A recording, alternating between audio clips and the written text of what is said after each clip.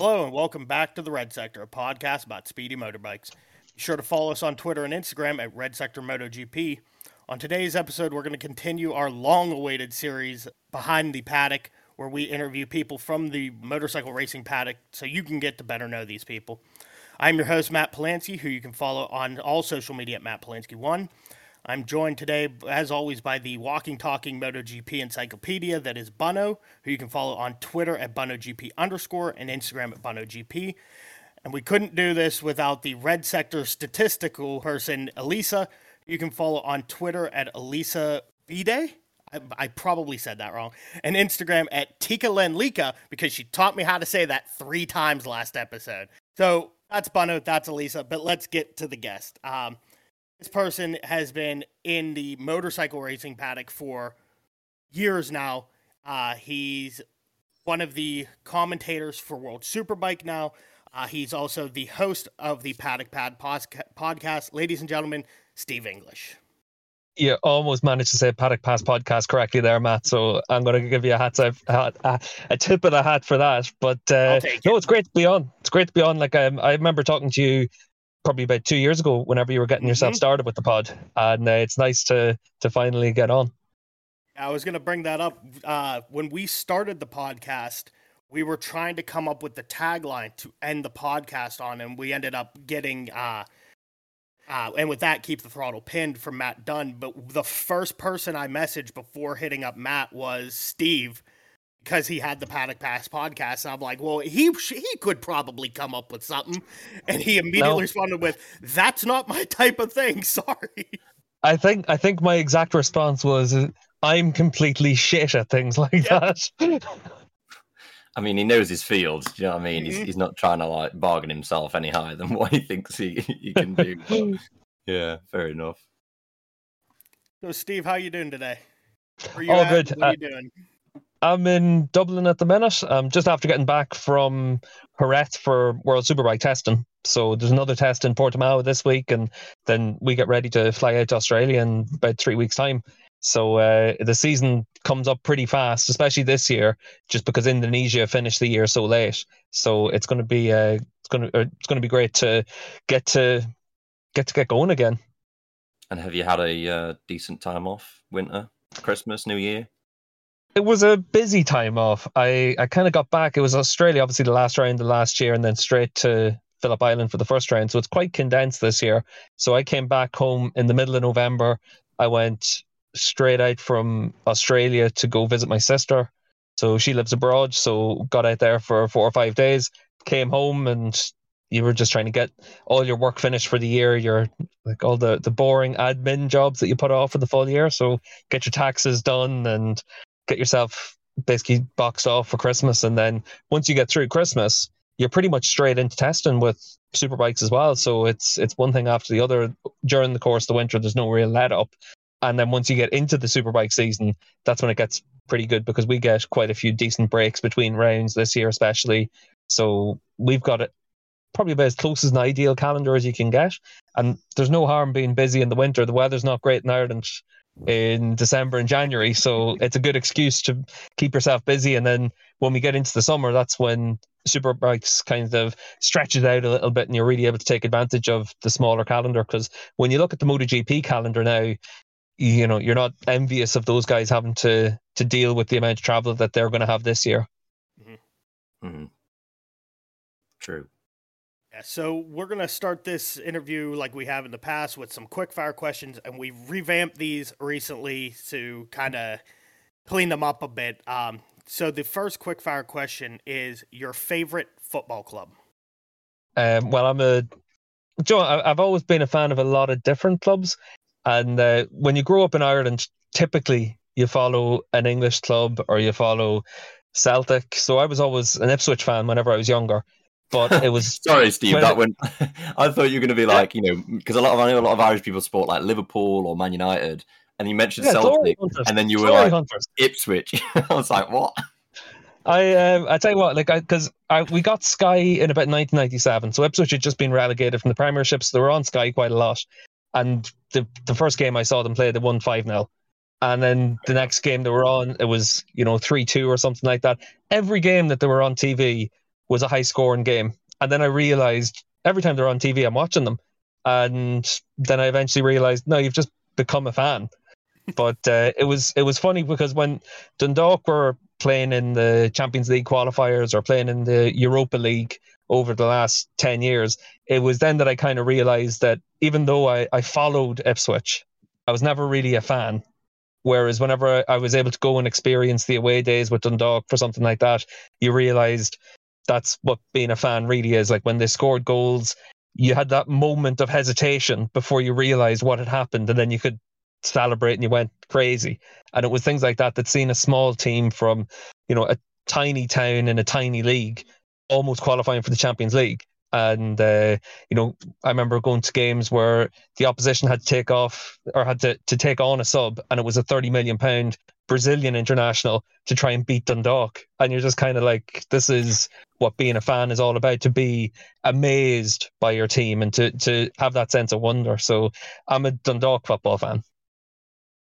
That's a good story, to be fair, because I was sort of expecting, as soon as you started, like I say, going into because I understand from a point of view of, Irish football, or soccer as some Irish people call it, is not the greatest standard. So I understand sort of like the admiration for like Liverpool and Man United over the years.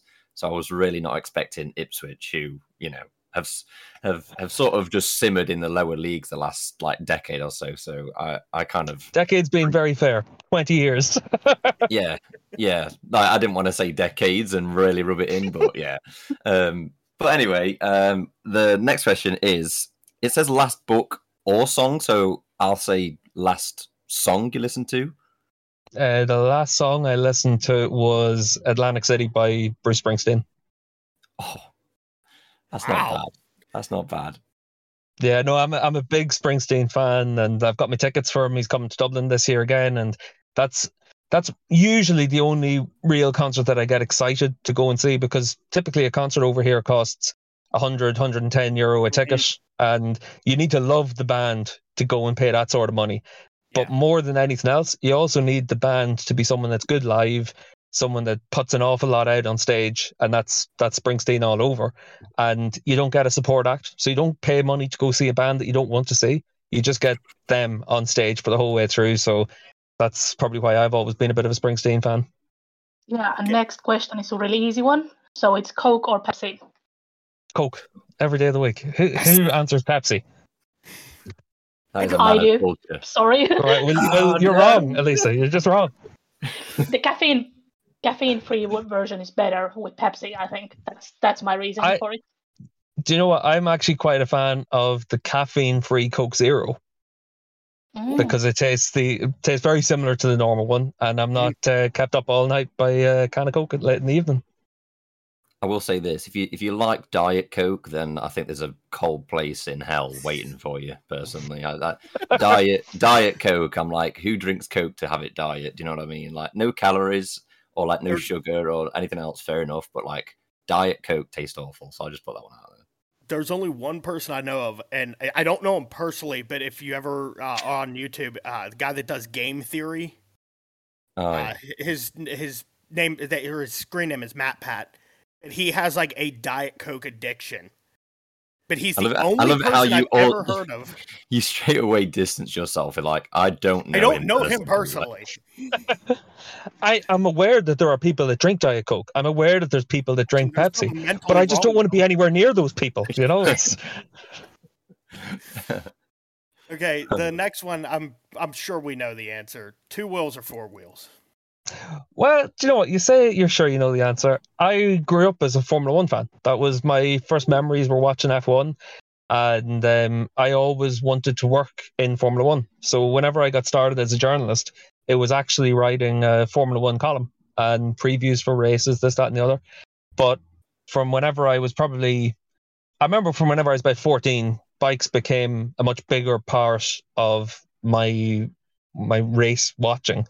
And from that point on, I was just always both. You know, as it stands now, I'd be more inclined to watch a bike race than a car race, because Formula 1 over the last few years hasn't grabbed me the same way it did whenever I was a kid. But I wouldn't have any beef with anyone saying they're a 4-wheel fan, as long as you're enjoying watching motor racing, it's good for everyone. Good answer. 2-stroke or 4-stroke? That's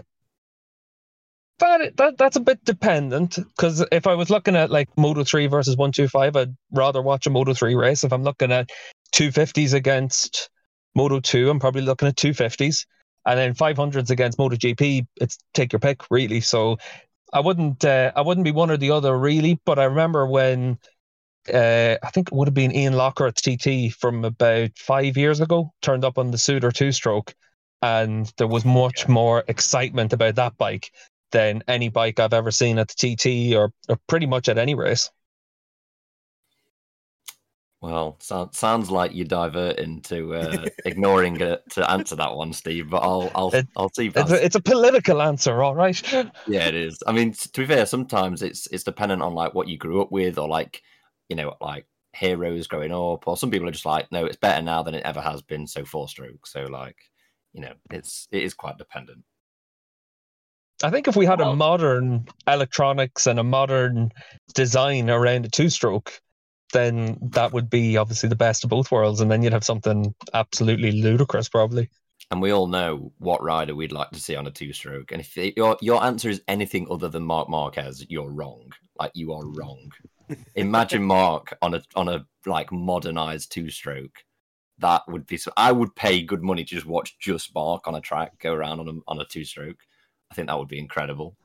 Next one is inline fours or V4s.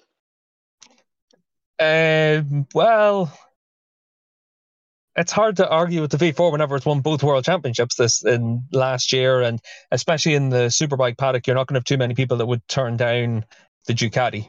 So I think with the benefits you can get from the V4, it's very difficult to argue against it from a technical standpoint. So the next one, your favorite era in MotoGP. So 900 or 990s, 800s, 1000s. Oh, by era, I thought you meant like 1990s, like. Oh no. Yeah. Well, either one. You're not going to have anyone saying the 800s, really, because that was an awful time of watching racing. See, this is what Neil Morrison said. Yeah, Neil Morrison said the exact same Neil's thing. not wrong. Neil's not wrong.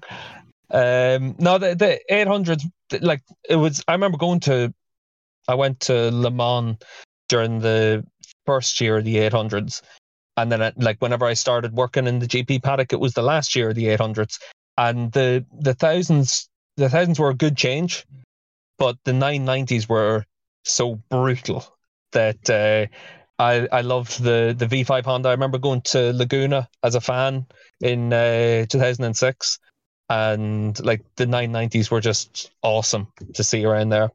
So I'd probably go with the 990s. Nice. Okay, so favorite class in MotoGP, which I assume means now, which I mean depends what you know. If you prefer elbow to elbow, you probably say Moto3, but nah, MotoGP. MotoGP's the premier class. It's the one that deserves the most attention. So MotoGP for me. And what is the best circuit, in your opinion, in the calendar? You can say World Superbike if that's something you have your favorite one on. It's an easy one because it's in both calendars. Phillip Island, hands down. I knew you were going to say that. Look, how many people answer something else? How many people are saying, do you know what my favorite circuit is? It's the Bugatti circuit at Le Mans. There's not that many people are going to say that one. Everyone's going to say Phillip Island.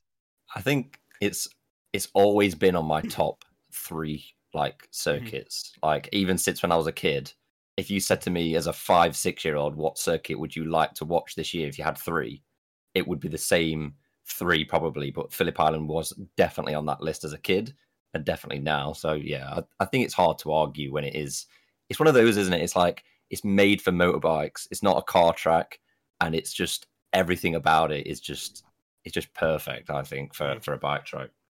Yeah, and the thing with it is, especially when we go for superbikes, we're back to February again for this year, and you're there and it's 30 degrees, the water looks so blue, the sky is blue, there's no clouds, everything about it is just immense. And then when we went back at the end of last season, it was my first time being back at the GP time of year since 2015.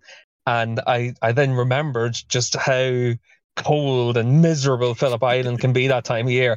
And we're going to go back there in 2 weeks' time, and it's going to be the paradise that Phillip Island is once again. And that's what makes PI great. Like, GP goes there, it's the wrong time of year to be in Phillip Island. But even so, everyone still looks forward to it because it's Phillip Island. Mm-hmm. Yeah, the brisk winds of Phillip Island in like November, October just does not look like fun at all. Like, I would not want to be sat on the bank in there. Like, I probably would, but like in terms of the only con of going at that time of the year is just those winds are just, not only are they cold, they're like extremely dangerous. But yeah, fair enough. What is your favorite corner on the track or on the calendar?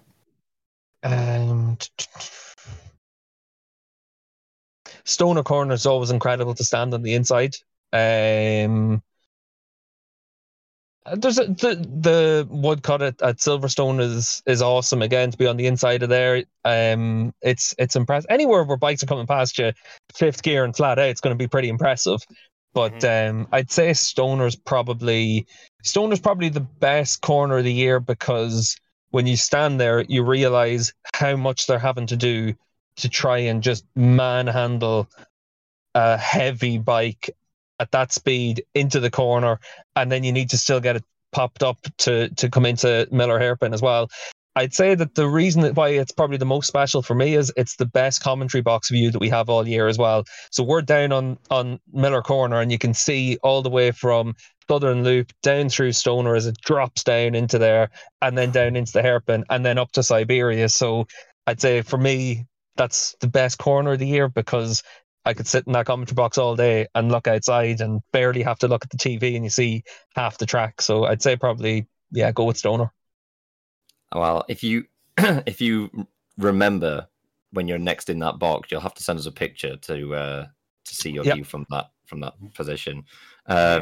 So, what track not currently on the calendar would you like to see MotoGP go to?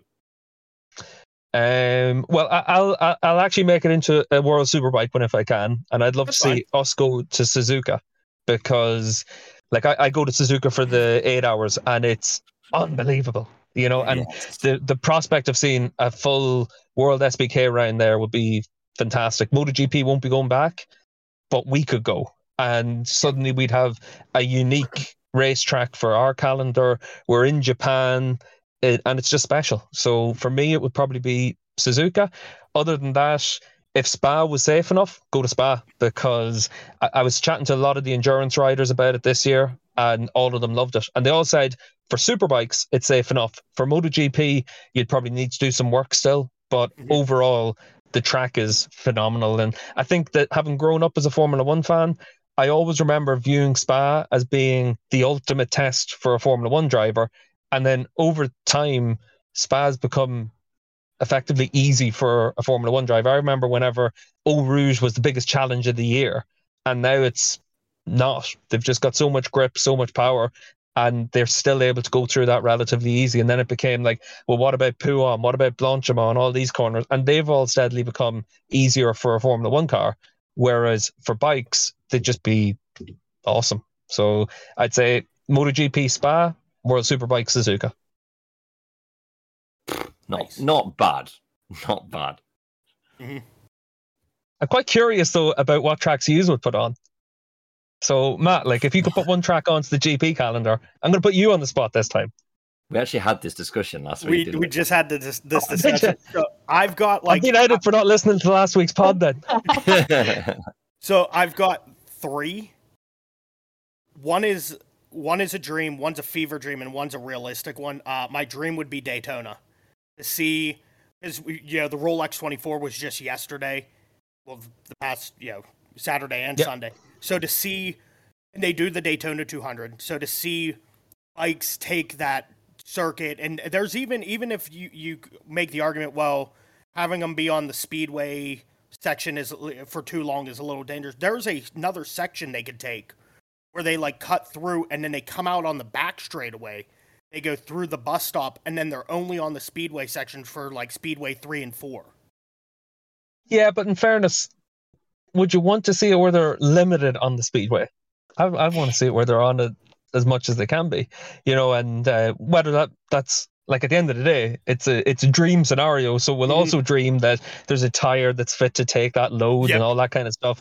So I wouldn't want to see it where they're limited on it. Like I remember going to the 200 in 2012, and the sheer sense of scale at Daytona is unbelievable. Indy's the only place that came close to it for me.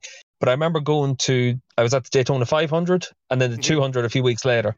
And I remember going to the 500 and seeing the stands absolutely packed out. Yep. And like it was incredible. If you could get that at a MotoGP race, it would be unbelievable to experience. Mm-hmm.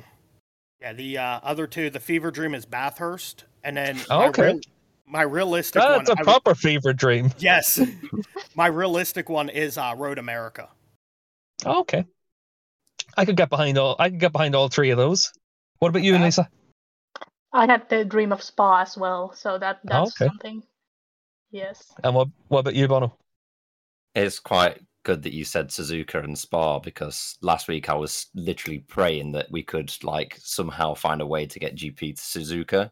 For me personally, I think Suzuka, like I could watch the short course of Suzuka and be more entertained than watching Motegi. Like I don't mind Motegi. I think it's all right, but Suzuka and like the full Suzuka track is just like 100% Suzuka.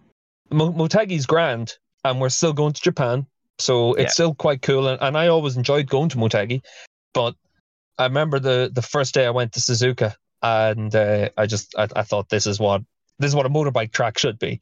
The opening sector of the lap is terrific. The snake as you come through up to Dunlop, and then you've got the Degners and the figure of 8. It's so unique that's what makes it special for me.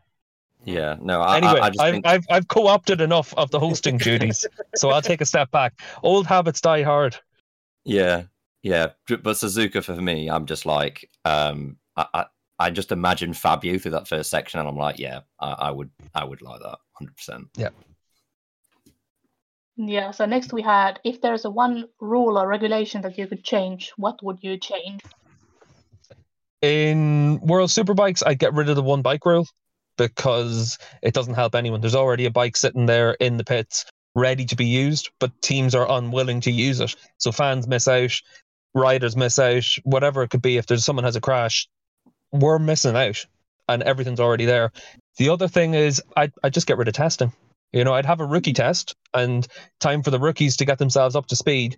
But we were down in Jerez for 2 days of running, and there was almost every World Superbike team and bike there. And you're just sitting there thinking, God, we've got a racetrack to ourselves. Can we not just have a race? And that for me is one of the things I change, because there's no benefit to testing.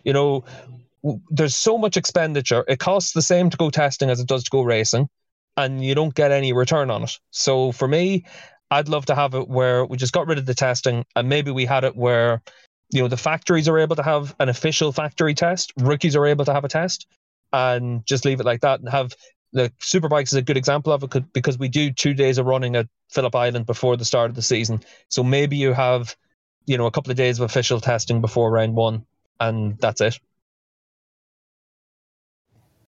Good job. Pick one rider, dead or alive, that you would like to go out on track with.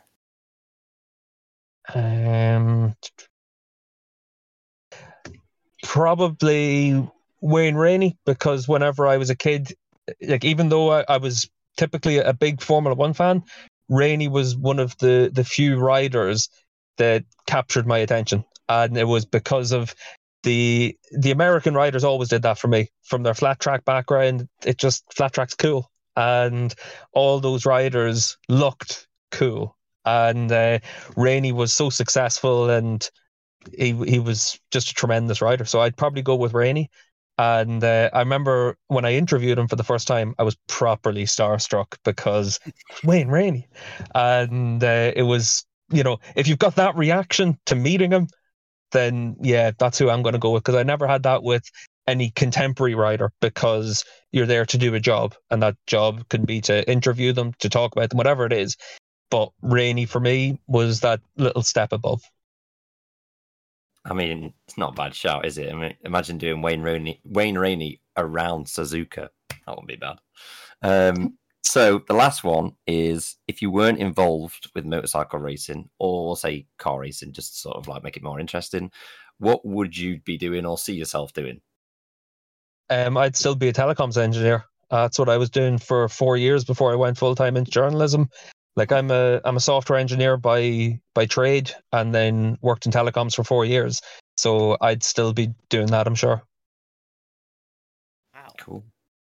That's something I like about that question, because you find out like what else they do. Because clearly we know you as a commentator and journalist and podcast host, but to see like what other skills people have. That's just my skill set is very limited in that. I want to make this perfectly clear.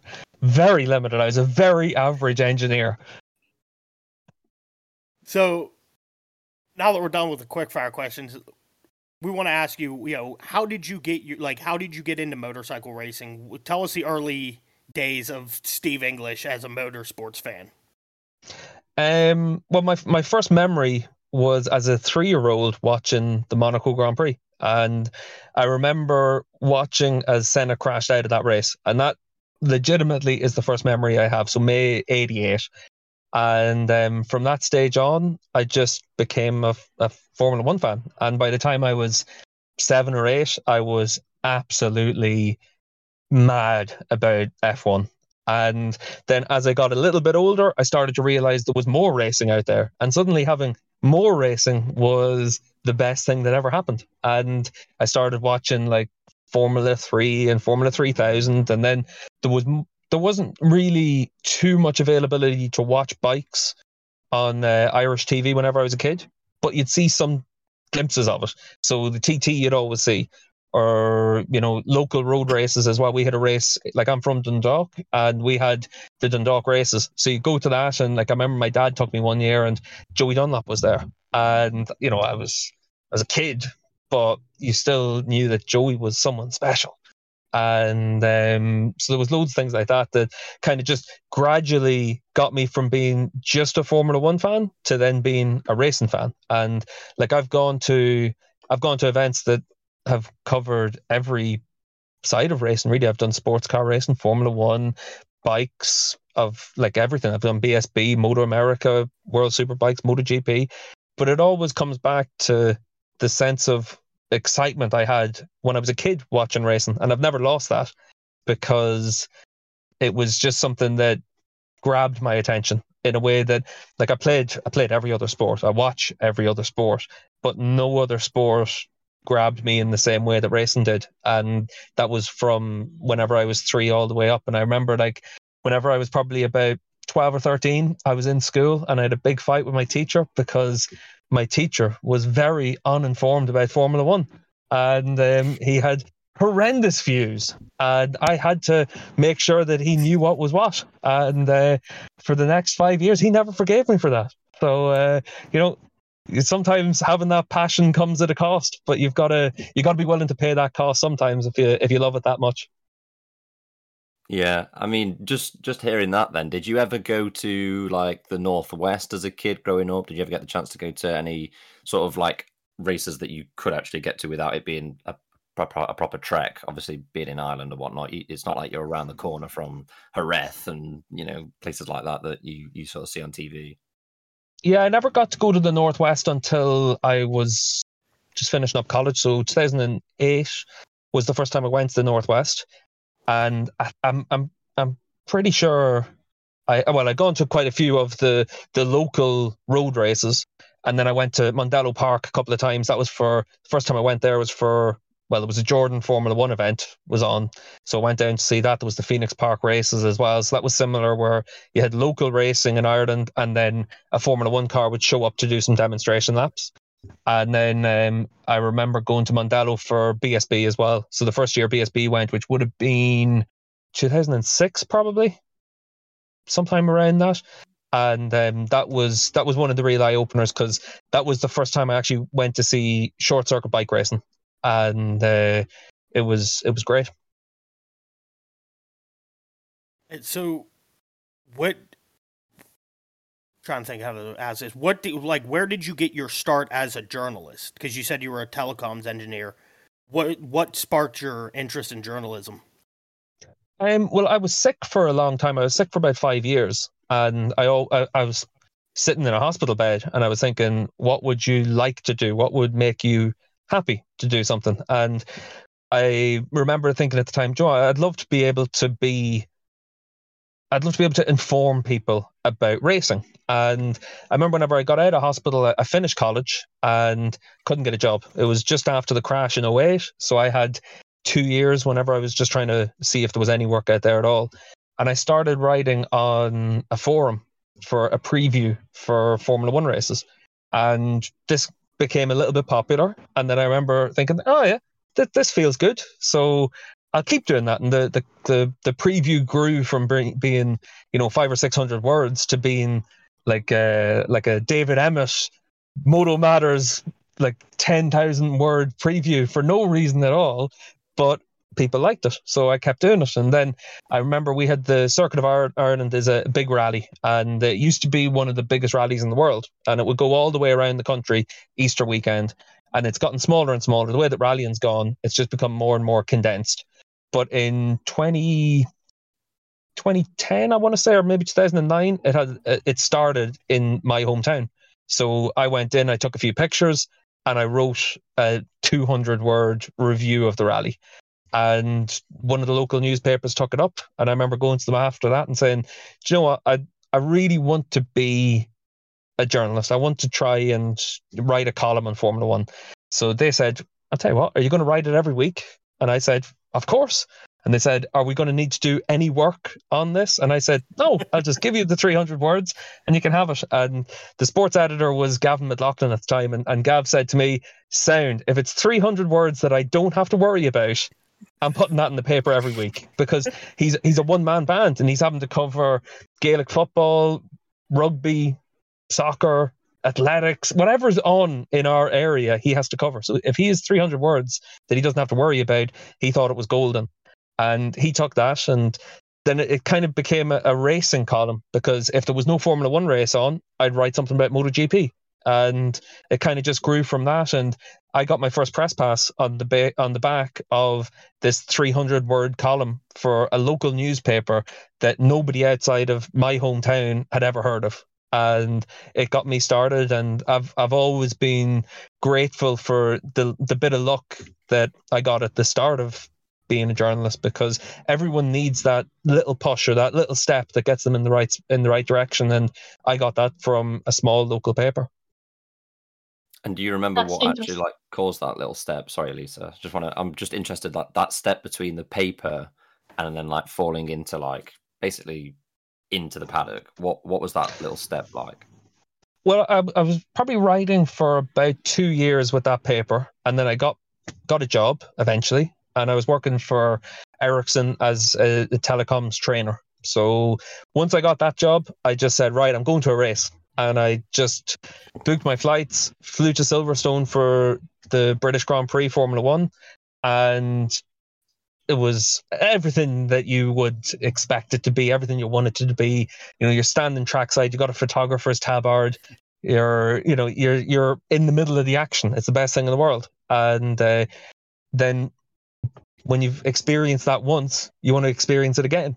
And I think that the British MotoGP might have been on pretty soon after that, so I went to that, and the paper gave me 2 pages in the sports section to write a report from MotoGP. We had no Irish writers, we had no reason to have that level of interest. But again, the editor was kind of like, well, if there's 1,200 words I don't have to worry about, that's even better than 300 words. So he gave me that, and I had pictures and words, and it kind of just mushroom from that, because suddenly whenever I was working, it was a lot of travel involved, and I kind of over the course of the next few years make sure that wherever I was traveling to, I could go to a race. And that's why I went to like the 2012, the start of that year. I remember going to Daytona for the 500, and then I was at the 200 a couple of weeks later, and I was at Sebring as well for the 12 hours, which was the same weekend as the 200. So I think I went from Daytona on the Saturday down to Sebring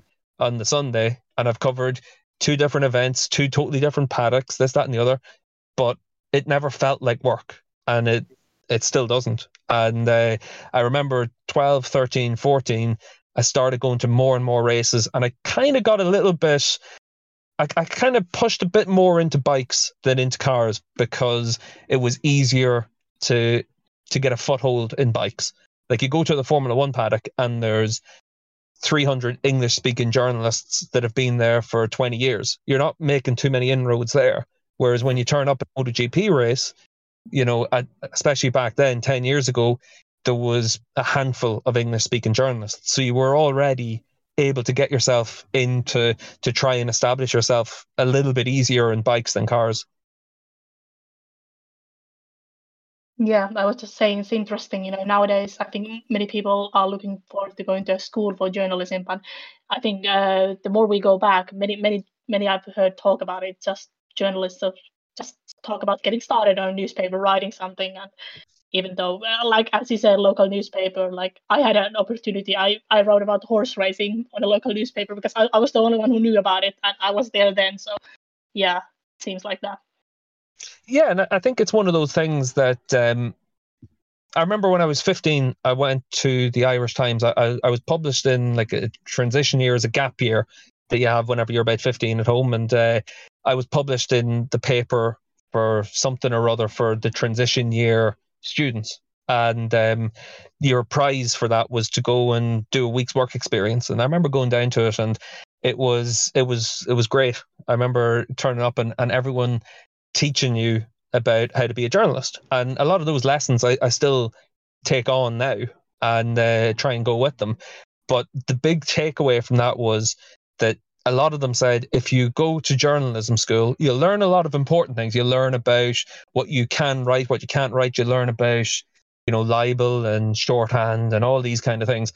But you need to just be passionate. You need to have a subject matter that you know a lot about and that you're able to get your thoughts across on. And for sports, that's the most important thing. For political writing, for what anything else, it might be different. But for sports writing, going to college to be a journalist wouldn't have been the most useful thing for me. It was for me, it was the best thing was to go and be an engineer and get an opportunity. But it's different for everyone as well. And, that's also 15 years ago. So, a lot's changed since then. So when did you make the transition from journalism to commentary? Well, I'd say it's probably easier to look at it from when I went from being an engineer to being a full-time journalist. And that was the Sepang test. Sepang won at 2015. And I got a call 2 days before the test. So I'd applied for a job with MCN as a web reporter for them. And then Matt Burt left. And he had obviously gone to Dorna to work as a commentator. And an opportunity came up to start with MCN. And I got a call saying, can you be at Sepang in 48 hours? And I'm working full-time as an engineer. And, I've got responsibilities. I've got, a job. I was involved in projects, this, that, and the other. So obviously my answer was, fucking right, I can. And I booked my flights, and I had my flights, my hotel booked, everything was sorted. And then I went upstairs to hand in my notice. And I was kind of thinking to myself, I wonder how I'm going to manage this. Like, am I going to have to call in sick to go to this Sepang test? Or, what am I going to do? And my manager at the time he was a great guy. And he said to me, you're not leaving to go to work for a rival competitor. You're going to do your dream job. So you're not doing anything that's going to impact us negatively. So go to Malaysia, and when you come back, we'll work out your notice period. And, that was that. And I came back from Malaysia. I did an extra week. I handed over all my projects, and then I flew out a couple of days later to go to the second Sepang test. And from that moment on, I was a MotoGP journalist, and it was magic. And then I did 2015 with MCN, and then there was an opening in World Superbikes to be a commentator, and Dorna, for some reason, whatever reason, decided to give me a call, and I've been doing that then since 2016. So this is my 8th season working in World Superbikes.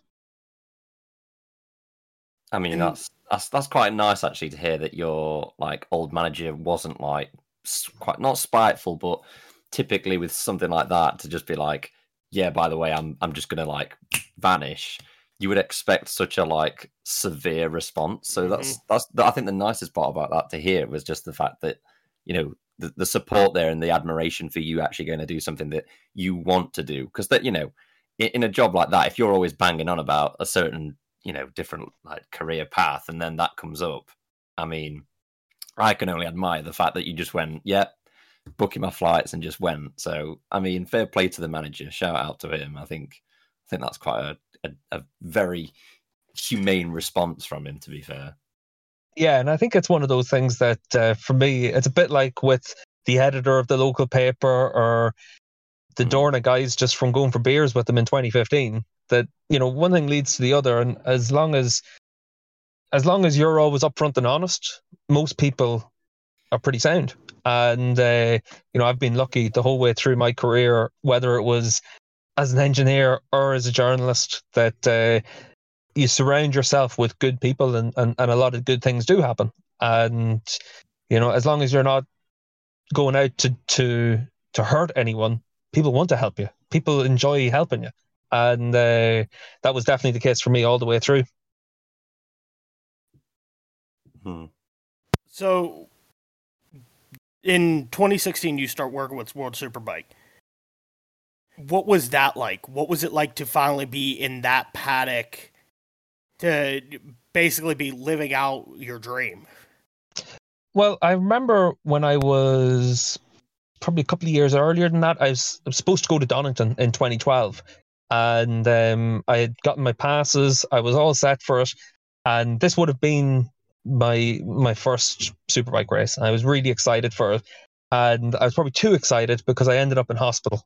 And I was too sick to get up to Donington for it. I was in London at the time working, and something had happened to me, and that was that. And I remember the sheer sense of disappointment. And it was almost like, do you remember whenever you were a kid and you were 7 or 8 and you were invited to a birthday party, your whole class is going to be there, and then suddenly you get sick, you've got a cold or whatever it is, and you can't go. And it just feels like the end of the world. And sitting in that hospital room felt like that. And I remember from then on, like, I wanted to get to as many events as I could. And I went to Superbike races in 13 and 14.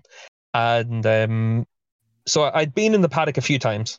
And then obviously working in MotoGP for a big publication, people know who you are as well. So by the time I started in Superbikes, it was relatively easy to transition into that paddock. And I went to the tests at Jerez, Aragon, and Jerez again in the off season. So everyone knew who I was. I had introduced myself. I'd already made a lot of contacts from before I arrived in Australia. And so I went to round one, and I felt like I'd been in World Superbikes for years, because I'd already done my groundwork. And I think that's one thing that was really important for me, because I've seen it with a lot of people in lots of paddocks, where, especially commentators, you arrive at your first event and maybe you haven't really submerged yourself into that paddock, and it's about trying to build that up on the fly during the season. But I remember one of the best bits of advice that I got whenever I was with MCN was Michael Guy was my editor. And Michael had been the World Superbike reporter for MCN, moved on to be the editor, and he was a great journalist. And he said, going to the tests is the most important thing, because that shows people in the paddock that you care, that you're buying into being there. And I've always taken that with me. And that's why every year I go to the tests. And there's very few occasions where there's a big group of World Superbike riders on track and I'm not there, because I feel that it's important to do that, because you've got a commitment to, for me, it's to Dorna, because they're my main employer. And then you've got a commitment to whoever's reading any articles you have, whoever's watching anything on TV, that you're giving them the best of yourself. And the only way that I can do that is by going to those events and talking to as many people as possible and just working hard. And that was always one of the things that I kind of took with me. And then whenever I transitioned into working full-time in Superbikes, it was relatively easy for me. And obviously, in recent years, being more, well, I'm just going with what we were on about earlier in terms of growing up with F1 and then it being, more into your Joey Dunlops of the world and then having MotoGP links and now World Superbikes.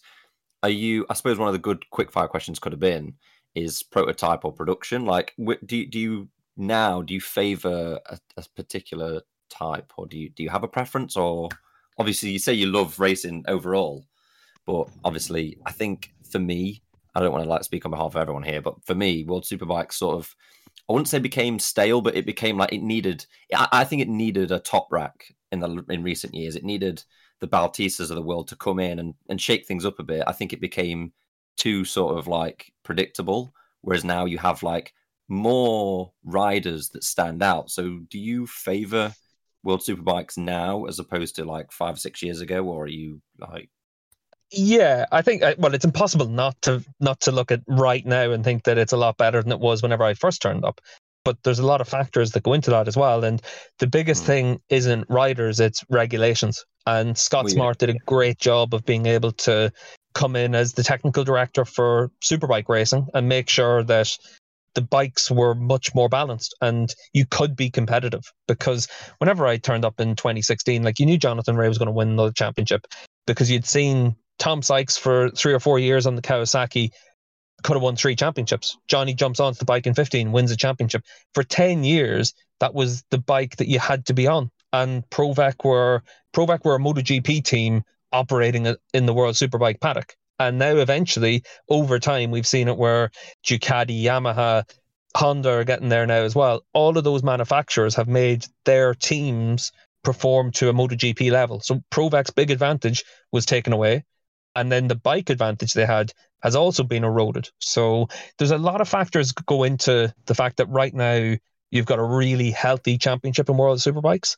And it's the same reason why MotoGP has gotten closer and closer and more successful. It's because regulations make that possible. And I think that's been probably the biggest shift that we've seen across whether it's prototypes or production bike racing. And that's where, for me, like, at the end of the day, if you were putting all the riders on a truth test and you were asking, like, which bike do you want to be on? Everyone wants to be on a MotoGP bike. Everyone wants to see a MotoGP bike. But when you're standing trackside, you don't really notice that big of a difference between a MotoGP bike and a World Superbike. And like, we had it during the Jerez test again this year where Bradl's out there on his MotoGP bike against the World Superbike regulars. And, you know that he's on a MotoGP bike. You can hear that. But you don't sense it if you were just looking at it trackside, not knowing the lap times, not knowing this, that, and the other. The margins between a MotoGP bike and a Superbike are so small over a single lap that there's not much to choose between them. Now, over a 23, 24 lap race, there's a big difference between them, but that's why you have to spend the money you have to spend in MotoGP. But I think that as it stands right now, both championships are very successful, very healthy, and that's only a good thing for race fans. Yeah, I think just on top of regulation, which I completely agree with, I think regulation has diverted MotoGP in a more healthy direction and definitely World Superbike. But I sort of got this sense of World Superbike maybe 2017, 18, where it became like a fear of, going against that team. And now I think on top of regulation, I think the characters like Toprak doesn't phase him. And I think that's the same with Bautista having raced so many years in World Championship level in MotoGP. I think these are the sorts of riders that are really beneficial for, on top of regulation.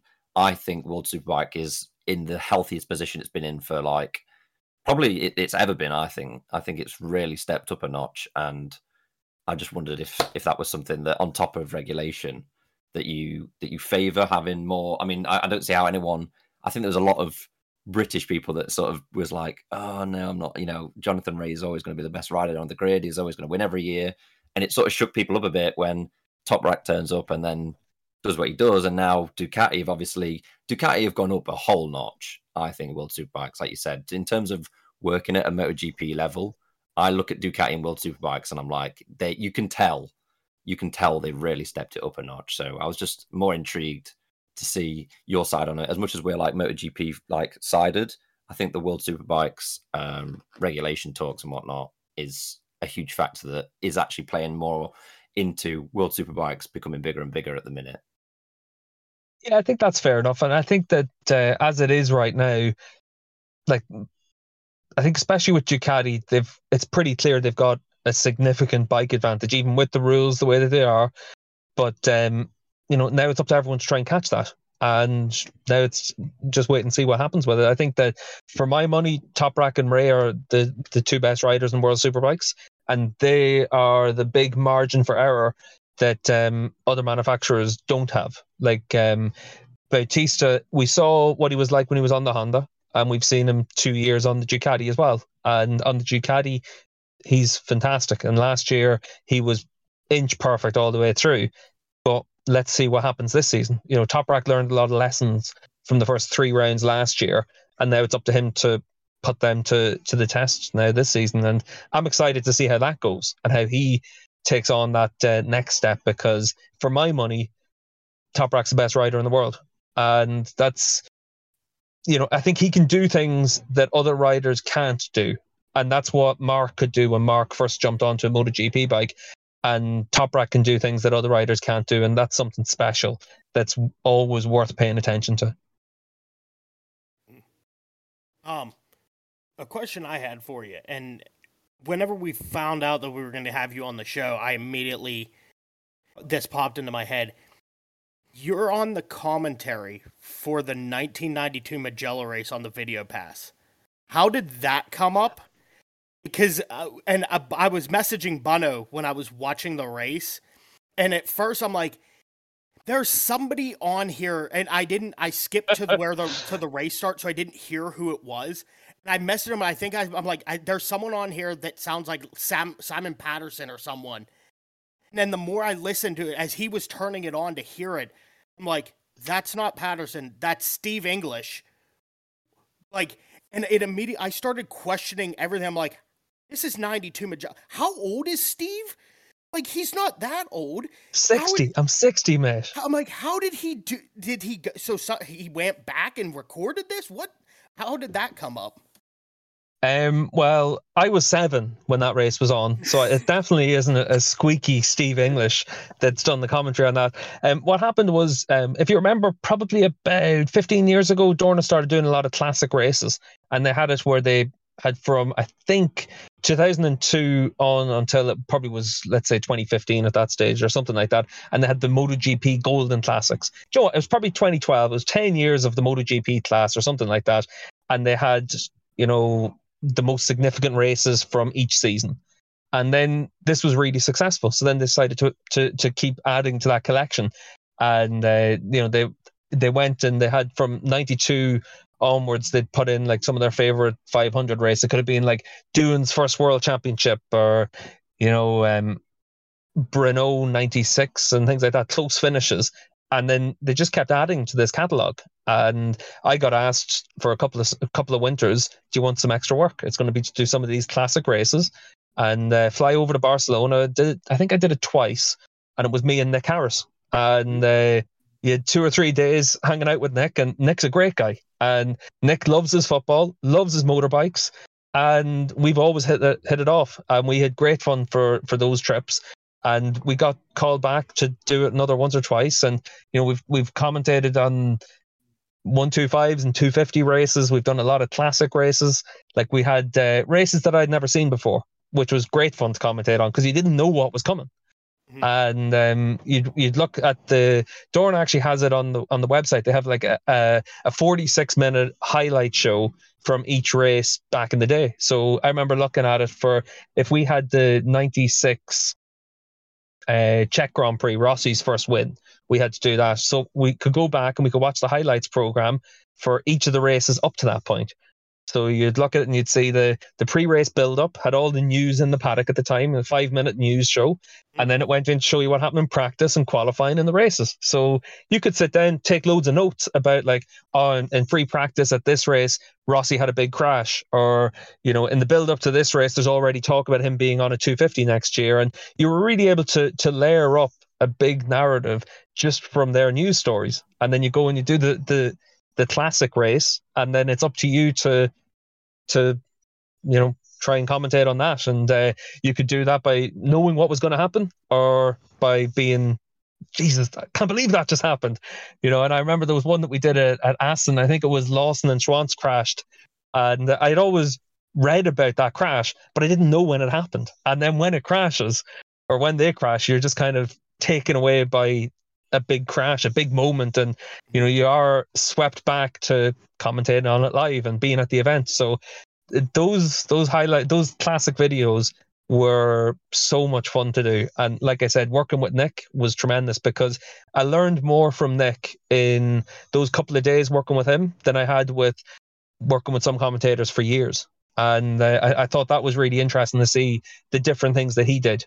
And I think the last time we did them was just before the pandemic, so early 2020, and Nick was still as clued in and pitch perfect as he always was. And to sit in a commentary box and then Nick becomes Nick Harris was always like a really special transition. And we do those races, and you wouldn't try and correct your mistakes all that often, because you also want things to be fairly natural. But I remember there was times when you could have fun with them, and you could have it where, like in 95, the first year that Repsol were sponsoring HRC, and then you could have it where you were commentating on a race and said, "Oh, I love the look of those bikes. I hope they never change what they look like. I hope it's always a Repsol Honda for the next 25 years or something." And you could do things like that because we would find it funny, and then you'd build up that camaraderie in that commentary as well. So I find those to be so much fun to do. Yeah, I mean, Matt asked me this at bearing in mind time difference, he's asking me this at 2 a.m. and I was like, okay, I'll put it on. And I put Magello on, and I'm like, yeah, that's Nick Harris. And I'm like, okay, yeah, with all due respect to Nick, I was like, that I could see Nick being there in 92. And then I'm like, is that Steve? That can't be Steve. Is that Steve English? We sat there for a good 20 minutes being like, no, it can't be. And then we did a little bit of research on it. We were like, it's Steve English. What? I didn't know that Steve did commentary that far back. So it's good to hear that we weren't actually losing our minds thinking that you were there in the 92 Italian Grand Prix. With all that you've been saying today, I'm like, yeah, that makes a lot of sense, bearing in mind you were started in 2013, 14, 15. And I'm like, 1992, that's a big jump. So yeah, there's a considerable jump there. Yeah. And I wish I would get you and Nick back, because we started this series on our Instagram where I'm going back and watching all of the races from 2002 onward. And on the video pass, the 2002 Suzuka race, it was one of the 40-minute ones you talked about. Then the next one was South Africa, and there's nothing. And when I posted the video, I'm like, this was the most painful thing I have ever had to do. Because I'm sitting there watching, I'm like, I have no idea what's happening. I have no idea what else is going on in the race. I can only see what they're showing me. There's no commentary either, is there? I don't think. No, there's no commentary, nothing. And I even see that was why we actually did the classic races. Mm-hmm. It was because they'd have footage, but nothing to go with it. And then during the pandemic, obviously every broadcaster was incredibly keen for content. So I remember BT did every week, 4 races as a show, and it would be, let's look at these 4 races from, classic duels or whatever it would be, and they just use whatever they had that was commentated on. And for Dorna, their full session commentary goes back to whatever year that would be, but they need to fill in the blanks, and the best place to fill in the blanks was actually the 125 and 250 classes, because there was very little of them that Dorna had the commentary for. Because if you look at it, Dorna took over the series promotion in 92, so that's why everything goes back to 1992 for them. So they've got a lot of a back catalogue to fill, and that's where we came in for that job. And I'm sure that they'll try and fill out more of it over the years as well, and they've got a lot of great commentators on staff in Barcelona, so it'll be interesting to see how they play out, because it comes down to the narrative as well. What's the big story right now? And it's 20 years from Kato, dying. Maybe you want to have, here's his wild card wins at Suzuka or whatever. So you try and you have to think in terms of what could be an interesting one to be able to push. And that's why we did a lot of Rossi ones from his 125 and 250 days, because they were important to have. His first win, his first championship, his first 250 win, his Grand Prix debut. And they were actually really interesting to sit back and watch, because you could see things that he was doing as a 16-year-old kid that other guys weren't doing at the time. And that's where a lot of those 46-minute highlights videos were actually quite interesting, because they went to some new tracks that year. And they went to Austria for the first time at the A1 ring, as it was then. And you could see in the free practice sessions, he was taking different lines to, Aspar or whoever was there as the established stars. And you could see he was just moving things on a little bit, the same way that we've seen it over the last 20 years, where, a young rookie comes into Moto3 and steps things up. And Rossi was doing that as well. I think it's easy to forget just how good he was as a 16-year-old rookie, because he was always at the front. And, he was a future star right from the outset. Yeah, what you say highlights. Sorry. Go on. Yeah, I think what you say highlights really the importance of commentary, especially in sports. Because it's not just saying what happens in the sports, but it's really explaining what's going on. And most people don't watch free practices, so they don't know, like, somebody has crashed and hurt his shoulder or something like that. And I sometimes hear people saying that commentary annoys them, so they tune it out. And I'm like, but how can you watch a motor race? Like, I understand if it's really annoying, but really understanding what's happening and considering you never see everything that's going on out there on the track, and you can't see timing or something like that. It's really hard to watch if you don't have any commentary on. So really value the good work you guys do. Yeah, I think that was one of the things that for me, especially like working with Alex Raby over the last, like Alex came in 2019 and working with Al for the last 4 seasons, there's one thing that both of us really enjoy, and that's the grid. And, how anyone approaches things is always different. And I've worked with a lot of different commentators, but Alex is the one that we've had the longest relationship working together. So we know how each other flows. And the grid for us now is really interesting, because we've got 20 seconds with each rider, and Alex will say something about, the season as it's going, their stats for the year, how many, top 5s in a row, whatever it would be. And then I'll say how the weekend's gone for them. And if you only watch the build up to the race, you actually get a sense of what's happened between, any of the riders, really, because when we go to the 6th row of the grid, we still take the same approach, because that guy still has an interesting story. There was times last year where Chris Ponson was actually quite an interesting story, even if it was only for those 10 seconds on the grid. But you've still got a duty to everyone on the grid to be able to tell their story and give some context to what you're seeing. Yeah, it was quite interesting as well when we listened to the 1992 Mugello race.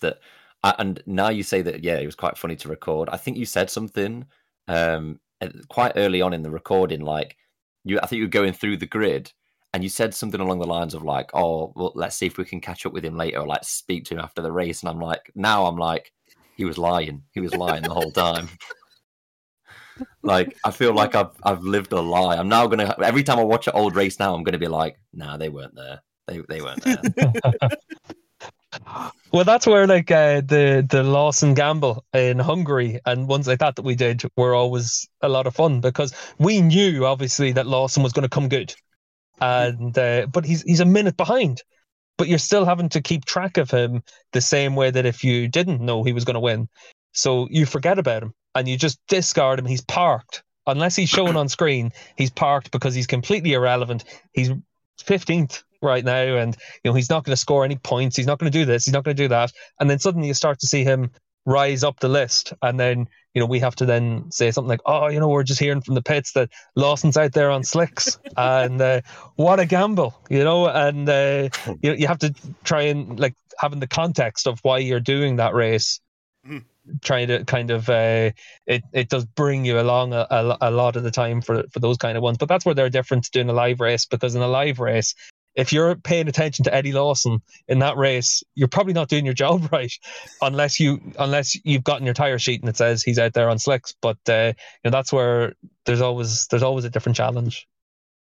Maybe we can poke Dorna and get you and Nick to do like some of the rest of the season, like for some of the older races, and then like if that ever comes about and they ever do it, and you're on it, if I hear you say something like, "Oh well, maybe after the race or something," I'm just gonna be like, "Fuck's sake!" Like, I don't know how I'm gonna have to like sit and listen to that and be like, "Yeah, he will talk to him after the race, 25 years on." Like, well, I mean, they could even just like get two teams, so that way they don't overwork you guys.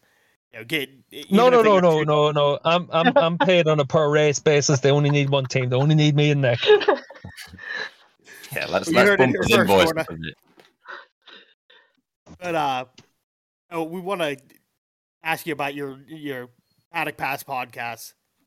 Paddock Pass podcast. I can't do it as fast as you. I don't have enough experience.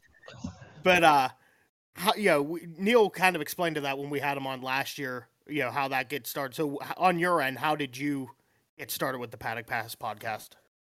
Well, basically what happened was we were out for dinner in COTA in 2015, and we were just chatting about everything we'd heard. And one of the other guys, Jensen Beeler from Asphalt and Rubber, was just entrenched in it, and he was thinking like, "Oh my god, I never heard about this. I never understood that that's what was happening." And his girlfriend at the time also said like, "You guys need to do a podcast because this stuff is great, and it's stuff that fans just don't get and they don't know. So, you can write it up, you can do this, that, and the other, but a podcast is a great medium for getting a lot of information across very quickly. And that's what you need to do with a sport like MotoGP." And so we started thinking about it at COTA in 15, and then we recorded our first one pretty soon after that. And at the time I think it was me, David, and I don't know who else. We had Scott Jones on a few episodes at the start. I'm not sure if Neil probably wasn't involved those early rounds, but then as the season went on, he got involved, because I remember after a few events I was told by MCN, "You can't be involved in something like this. You're an MCN employee. If we have a podcast, you can be on that, but not on an independent one." So I kind of took a step back, and when the boys were recording, I was effectively just sitting there as a producer and trying to move the conversation to certain things, this, that, and the other. And like when we look at it from 2015, like it was terrible. It was all over the place. We didn't know what we were doing. And then over time we've kind of streamlined it a lot, and it's been great. Like, because what had happened was all of us sit together as a group, and my last year in GP was 15. That would have been Neil's first full season. So Neil came in and sat with us because I knew him from working from Crash, and we'd done a couple of World Superbike races together, and Neil's a sound guy, so you're always happy to help. So Neil sat with us, and it was me, David, Pete McLaren, Cormac Rymeen, the photographer. We had Andrew Wheeler. We had just a good group of guys just to hang around. Tony Goldsmith as well. So we had a good mix of journalists, photographers, and we all just hit it off. So when we started doing the podcast, we just kind of brought what we would do at dinner tables to the podcast, and then it's kind of evolved since then, but that was the genesis of it. Yeah, it's you say sorry. Go ahead, Lisa. You say it's terrible, but I went back, and because I started watching just late 21, so I went back to watch the older seasons, and I actually listened to your podcast, and I found it really helpful to listen to those alongside as I was, especially the season reviews, but also listen to some of the race ones. And it was actually helpful because, in the races you don't get everything, and I found it really helpful as I was going through. So that's always been the goal for us, and I think that's where the pandemic was actually really good for us, because we had decided that 2020 we were going to make a big push, and we were going to do a podcast every week, and we were going to be very concentrated on making sure we hit all of our targets.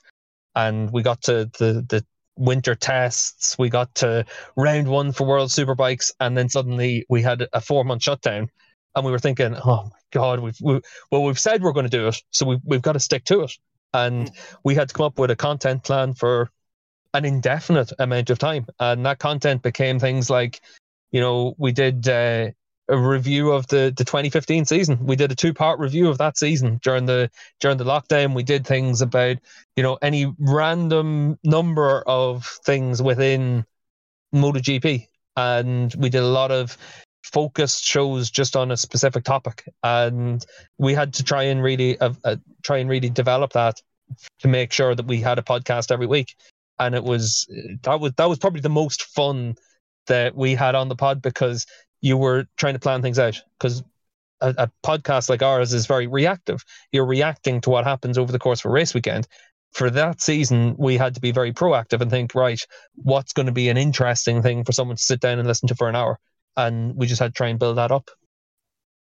Did you ever find yourself scraping the barrel, like during lockdown, thinking like maybe top 10 like knee sliders of the grid? Like, were you really like scraping the barrel at any point? Probably from, like, let's say it was the first week of March was when the pandemic hit. So probably the 4th week of March, we were scraping the barrel. So we managed to get 2 weeks where we were really solid. And then everything else was just like, shit, we're recording tomorrow. What are we going to do, lads? Well, it's like us, we've been doing this since beginning of 2021. And we've done the race reviews and stuff like that, but then when you have these off weeks, it's like, okay, we still want to put out content, but what are we going to do? And like we'll spitball ideas. Like I just put up one last night about an idea I had, and it's doing stuff like that. It really is a challenge to try to come up with different ideas that you think like, well, like you come up with an idea and it's like, okay, well, is this a full episode? Is this like part of an episode? Do we have to come up with other stuff around that? And like, what is the Paddock Pass's process in coming up with stuff? Is it just like what we do, where it's just like, well, oh, I had this idea, and then we spitball it from there? Or is it just like throwing darts at a board and seeing what sticks? Steve's face when you said that almost looked like I've got to say a really professional answer here. Like, we plan it all out. No, we don't plan shit. Like, we just kind of just go and it's fine. Like, like at the end of the day, when you've got 21 races in MotoGP and 12 Superbike rounds, there's 33 shows straight off the bat. You've got a season preview, season review shows. So you're probably up to another 3 shows for that, so you're up to 36 shows. Then you've got your top riders of the year, you've got an interview, you've got this, you got that. Like, you can fill 42, 44, 45 shows very easily, and then it's just fill in the blanks for anything else. And that's where like we'll record something about our favorite events to go to, and that'll be one that we're going to have probably published pretty soon. And it's going to be, if you could only go to one GP, what GP are you going to? What makes Mugello special? Which race wouldn't you go to? What's the easiest one for you to get to, this, that, and the other? So it's things like that are the ones that are space fillers. But we don't really need to do that many of them because there's that much racing. And then even whenever you factor in, if you've got an interview with Pecco's the world champion, if you've got an interview with Pecco, then that's a standalone show because he's the world champion. So it is pretty easy to fill the time without really having to plan that much in advance. And is there anybody that obviously there's a whole bunch of people that you've probably not had on that you want to have on, but like you've had a fair amount of good guests on the Paddock Pass. Is there anybody that you either have lined up or would love to have in coming shows? Or well, everyone would love to have Rossi because it'd be ratings gold. But Yeah. Good luck to you trying to get Valentino Rossi to come onto a podcast. So probably Rossi. Like we've had Mark, we've had Fabio and Pecco and everyone on World Superbikes. So probably that. Maybe if I'd say probably, if you could get Rossi, it'd be great. If you could get, Kenny Roberts, whoever you want. We had Chad Reed on it a couple of weeks ago, and it was terrific because Chad was there just as a MotoGP superfan. And the fact that he's a super successful Supercross rider was almost irrelevant to us because he was just looking to talk about MotoGP. And I thought that was quite cool. So we'll get this wrapped up because we want to be respectful of your time. What is one piece of advice you would give to us from one podcast to another? Consistency and just getting the show out every week. That's the biggest thing for us. And then sticking to a format. So our format is an hour-long podcast with a couple of ad breaks.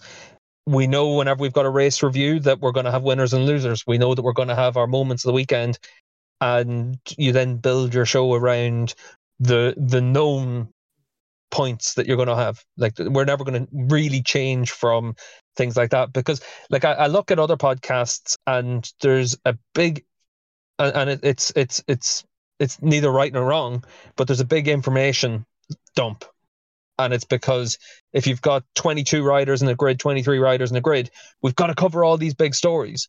And even if, Pecco's won the race, is that the biggest story? Probably not, because guess what? A factory Ducati rider is expected to win the race. So even though you don't cover, what some people would view as being the big thing from a race weekend, sometimes it's more important to have a little bit more detail about some of the other things. And that's the kind of path that we've gone down. And like we're an informative podcast. We're not there to we'll hopefully people laugh at different times during the show, and they can see that there's a bit of banter between all of us. We're all friends. We get along great. And the most important thing is, though, that they're able to learn about the sport, because us as journalists, that's what our job is, and when you're a podcast like yourselves, that's a group of MotoGP superfans, you need to embrace that about your podcast. And I think it's just about knowing what you want your show to be and then sticking to that, and then obviously evolving over time and getting to races and getting yourself into the paddock more and more, and then you never know what happens. Like, I think I'm a perfect case in point. I turned up as an engineer and I started working for Crash.net at a few races a year, and then few races became a lot of races, and then eventually someone gave me a full-time job, and then that led to commentary. And that's where the path that everyone takes is different, but everyone's got the same goal, and it's to try and make it where what their passion is something that they can have a lot of fun with. And like I've been very lucky to be able to do that. That's we love the advice. We always like to see what other people can suggest and stuff like that. So we thank you for that. So where can people follow you on social media? Well, on Twitter, I'm at Steve English GP, and then on Instagram at Racing Lowdown. So follow there. Or Paddock Pass Podcast is on Twitter as well. I think it's at Paddock Pass Pod. And that's about it, really. I don't tend to post as much as I used to post. I've kind of gotten lazy on that regard, so I need to probably get a little bit more active on it now that we're coming up towards the start of the season. Maybe you can post some old photos from your old camera at the 1992 races that you went to. Maybe. Yeah, I could do that. I tell you what, I found pictures from the British Grand Prix in 1997 when I turned up as a 12-year-old Formula One fan, and I don't think any of them were either in focus or at the right exposure. They were horrendous. So I could post stuff from the 1992 Italian Grand Prix at Mugello, and it'll just be a white sheet, but it'll actually just be a shot that was ridiculously overexposed at the time, and I was definitely there. Yeah, so Steve, we want to thank you so much for coming on here and being a great guest. I think everyone here listens to the Paddock Pass. We love watching World Superbike and listening to your commentary. So we just want to say thank you for being on and allowing us to just fanboy and girl over for an hour and a half. No, it's been a lot of fun. At the end of the day, it's always fun to sit around and talk about motorbikes. So no, I've really enjoyed it. It's been great to finally get on as well. Yeah, so we just want to say thank you very much, and with that, keep the throttle pinned.